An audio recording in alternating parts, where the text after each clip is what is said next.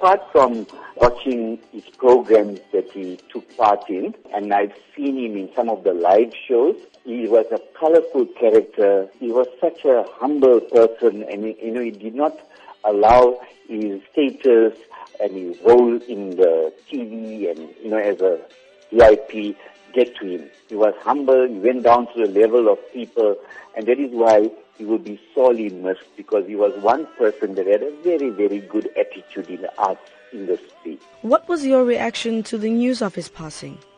Sure, when I heard this, I was just like sympathizing with people regarding Chuck Berry, who died at the age of 90.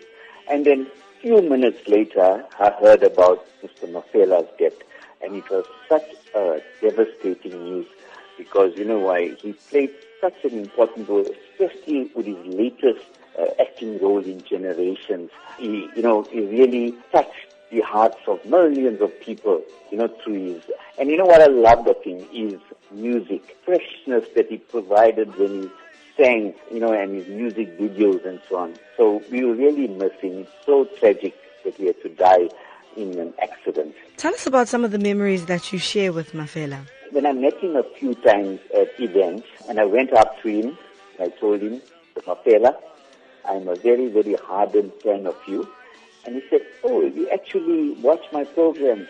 I said, yes, I've seen you a number of times, and it's such an inspiration to the many up-and-coming actors, because what has happened, when young people take part in TV and film and so on, then the success gets to the head too quick. Now, with Mr. Mafela, it did not allow that. So it could be such an inspiration to up-and-coming actors, where they need to control their emotions, where they need to... So that is that conversation that we had, and I found that humbleness, that character, that colorful character that he had, and that's what my memories of him. And every time I saw him at different events, that's exactly how I felt. He hasn't changed at all. Joe Mafela was a well-respected artist and actor. What can South Africans learn from his legacy? What I believe South Africans can learn is to be humble.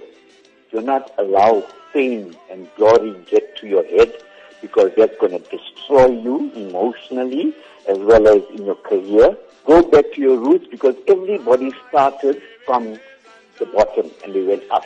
How much of a loss is his passing to the nation? His absence in Generations and other film and video activities will be sorely missed. And South Africa, yes, we are going to miss a character like Joe Mafela, but on the other hand, we need to remember the legacy that he left behind.